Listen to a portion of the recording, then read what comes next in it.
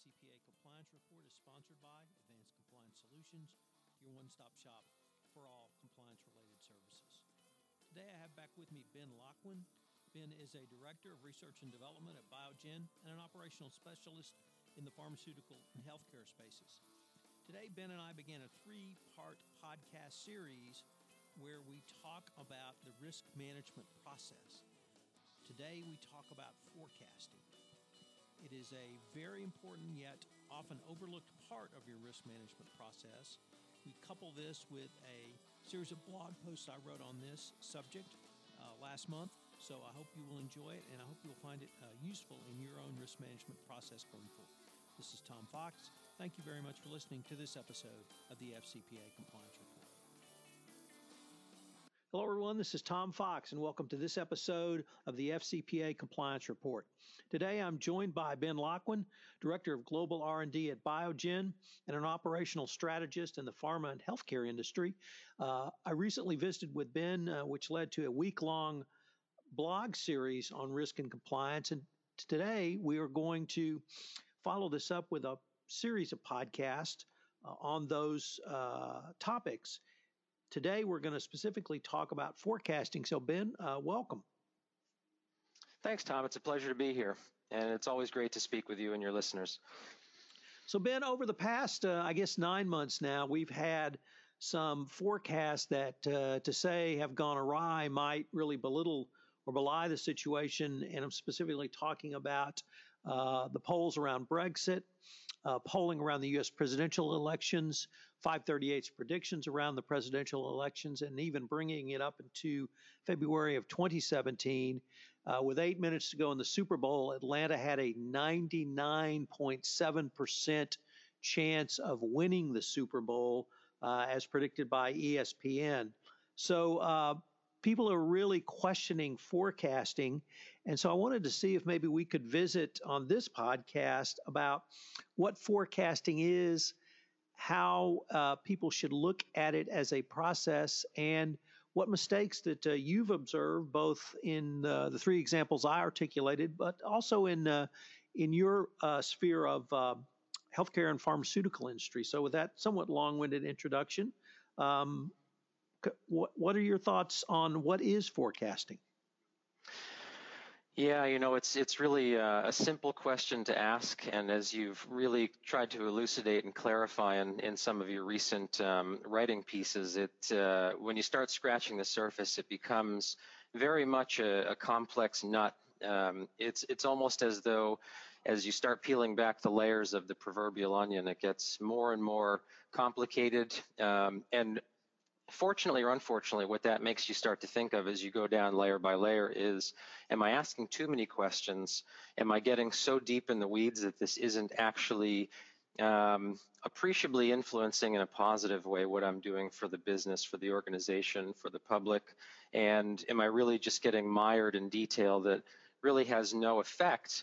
But, with those three examples that you mentioned, specifically Brexit, you and I had spoken at length, and I wrote a piece last summer about the years 0 AB, which I termed after Brexit, and how the UK had forecasted that essentially doom and gloom was coming. It was going to be financial Armageddon, not only for the UK and Europe specifically, but also for worldwide markets. And Osborne, who was the chief finance minister, he really tried to put the fear of God into the entire populace and the world, if he could, to try to say that it was the absolute worst thing that could happen. And, of course, as with most dire forecasts or most overly optimistic forecasts, the truth tends to fall a little bit more into the central tendency of a distribution. It certainly wasn't as dire as was thought. There are certainly far-reaching implications. If I think about healthcare and pharma, what's happening with Brexit and what's going to happen next could be its own forecasting model.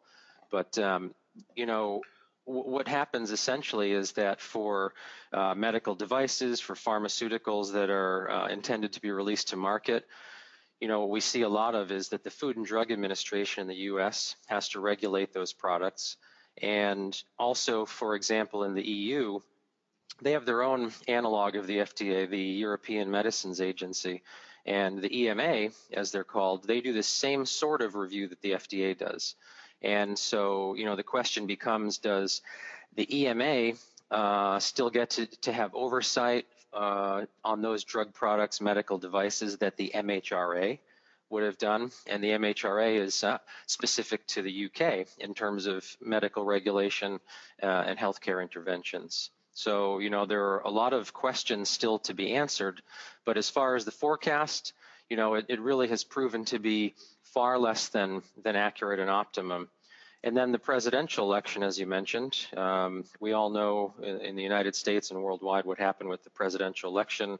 And similarly with the Super Bowl 51 outcome, where, as you mentioned, it was talked about that there was a 99.7% chance that Atlanta was going to win. And that certainly wasn't the case.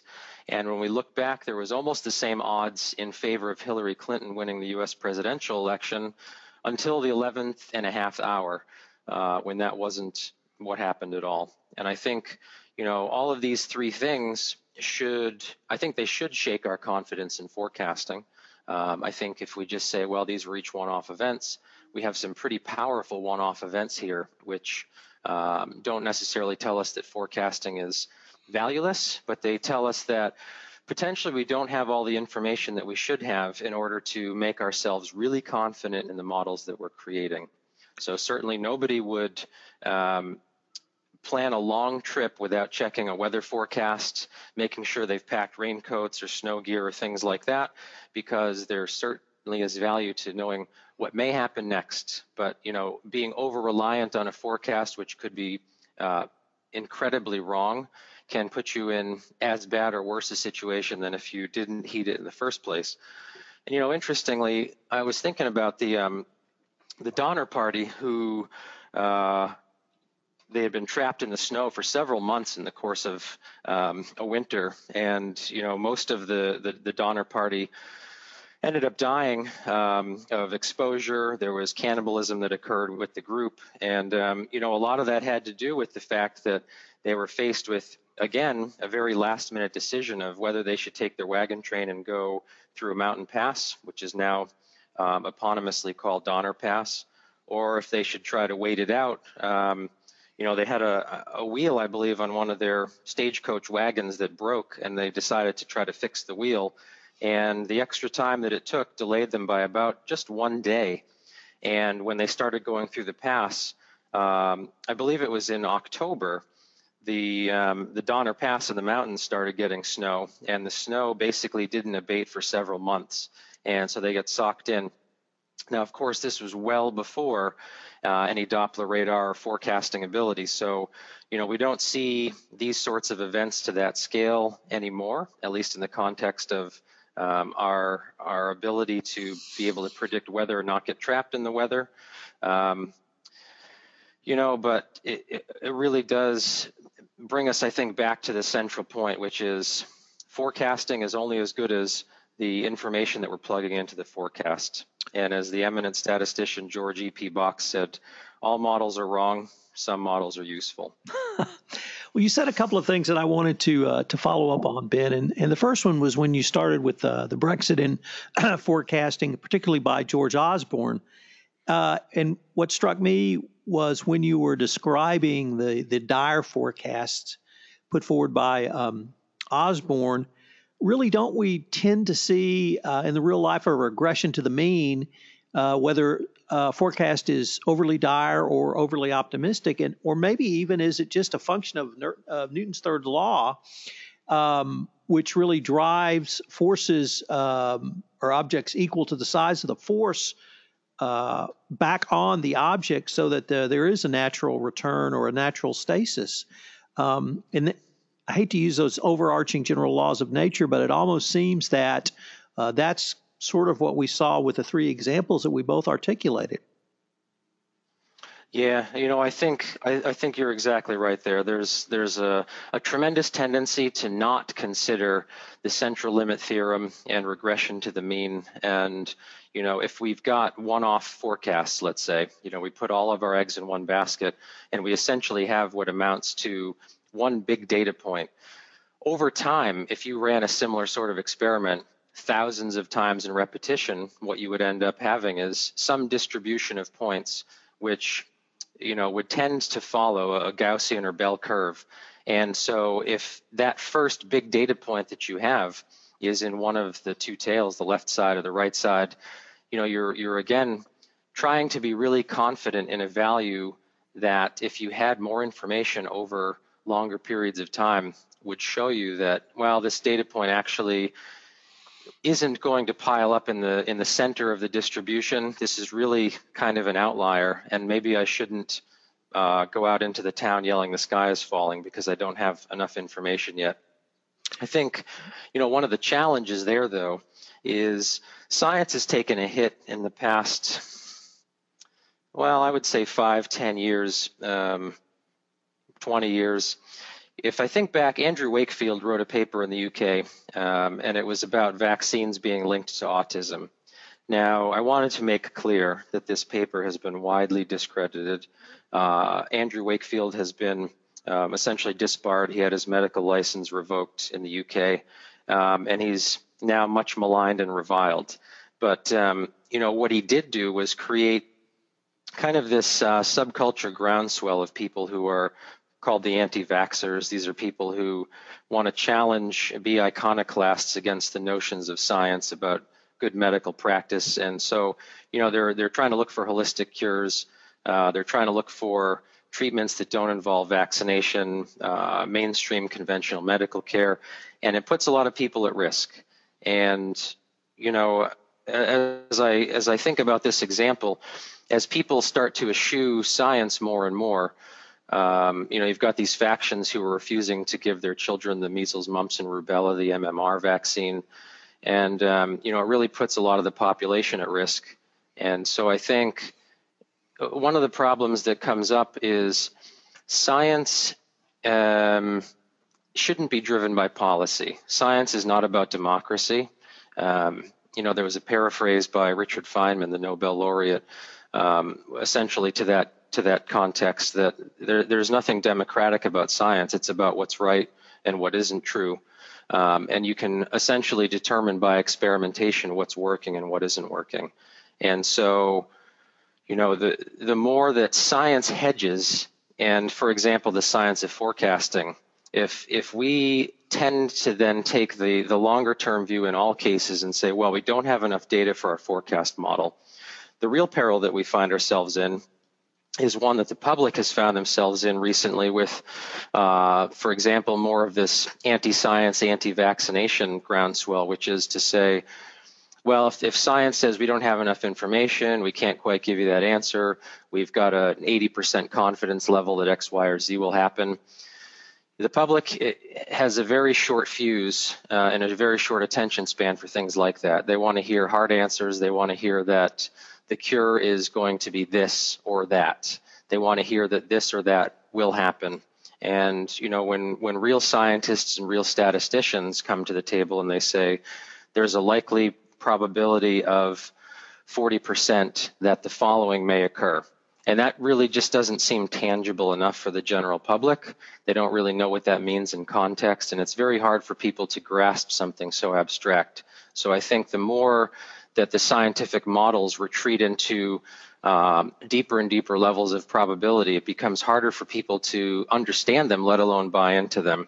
And that puts the future of forecasting at risk because then people will tend to take these examples like Brexit, like the presidential election, like the Super Bowl, and say, well, forecasting doesn't work anyway, and all they give me is a % chance, and they seem to be wrong all the time, which of course we know isn't true, but there are certainly some big flagship examples now. And so what we don't want to have happen is the public starts to lose their faith in good science, good forecasting probability methods, and say they just don't work, because then all we're left with is gut feel and opinion and anecdote, and that's never the best choice of action. So now that we've bashed forecasting, maybe we could flip it around to some of the good practices of forecasting. And you are certainly advocated forecasting. And I guess the thing that really drove me to want to do this series with you, Ben, is forecasting is not something that I see in my compliance world. It's done more in your compliance world of pharma and healthcare. So kind of using that as a backdrop, are there 2 or 3 or 4 good practices that you could suggest? Let me just throw out a couple of counterfactualizations or the basic maxim that change is the constant and prepare for change. So with that, what would you suggest are some good practices people in other types of compliance might want to utilize in forecasting? Yeah, those are both great terms. Certainly counterfactualizing, the ability to create sound opposing viewpoints as to what might happen and then start to weight them.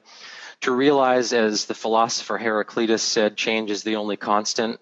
The future is ever changing, of course. Otherwise, tomorrow would be just like today. Next year would be just like tomorrow. And we would never have to do any sort of planning or adapting to anything.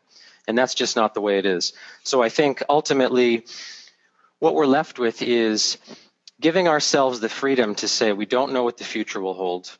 But if we're going to do forecasting properly, what we should do is have a clear-eyed view of things that may go wrong and start to list them out. And in a lot of cases, we can come up with a vast majority of alternative courses of action that if we choose to take one path versus another, we'd be more likely to be successful. And, sometimes there are the unknown unknowns, as former Secretary of Defense Donald Rumsfeld would have said. These are the things that we just can't even put into our forecasting model because we don't know. But again, if we think about 80-20 rule, the Pareto principle, in a vast majority of cases, the short to medium term prospectus for a lot of what's happening with external and market forces are things that are within our purview. So, there's not such a dramatic change in terms of what social media will be doing in the next 3 months, 6 months, 12 months, what the stock markets will be doing for certain slices and industries. I think, the more that we're able to conceptualize the stuff that may pose risks to us and start to quantify those or attempt to quantify those, we can really put ourselves into a much better position to be prepared and to adapt our plans for the future. Another one I think that I would put in there is Eisenhower's quote that the plan is nothing and planning is everything. So it's really not about necessarily the map at the end of the planning process. It's about the planning process itself, which involves smart people coming together, thinking about potential alternatives and outcomes that could adversely affect the business, and then being,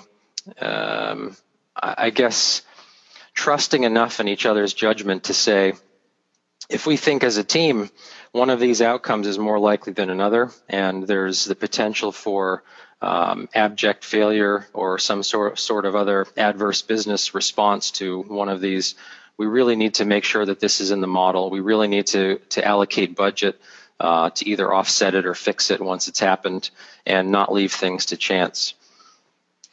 We probably should have said this in the introduction, but one of the things that has been made clear to me in my research on this topic and working with you is that forecasting does not stand alone. It stands in a continuum or process of your overall risk management strategy.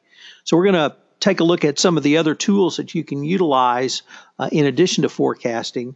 But the work of a forecaster is the starting point in this process, or at least this journey. And the processes and techniques that you've articulated, I think, give people a very good start. Unfortunately, Ben, we're at the end of our time, but perhaps in the next episode, we could take a look at the next couple of steps in the process, which are risk assessments and then risk-based monitoring. So I'd like to thank you for taking the time to visit with me today, and I look forward to continuing the conversation. Thanks, Tom. It's my pleasure. This is Tom Fox again. I'd like to thank you for listening to this episode of the FCPA Compliance Report. If you'd like more information on forecasting and the risk management process, please check out the FCPA Compliance and Ethics blog.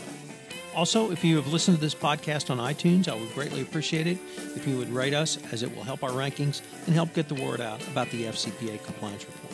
Finally, if you have any questions, you can email me at tfox@tfoxlaw.com. This is Tom Fox. Thank you again for listening to the FCPA Compliance Report. This podcast is a part of the C-Suite Radio Network. For more top business podcasts, visit c-suiteradio.com.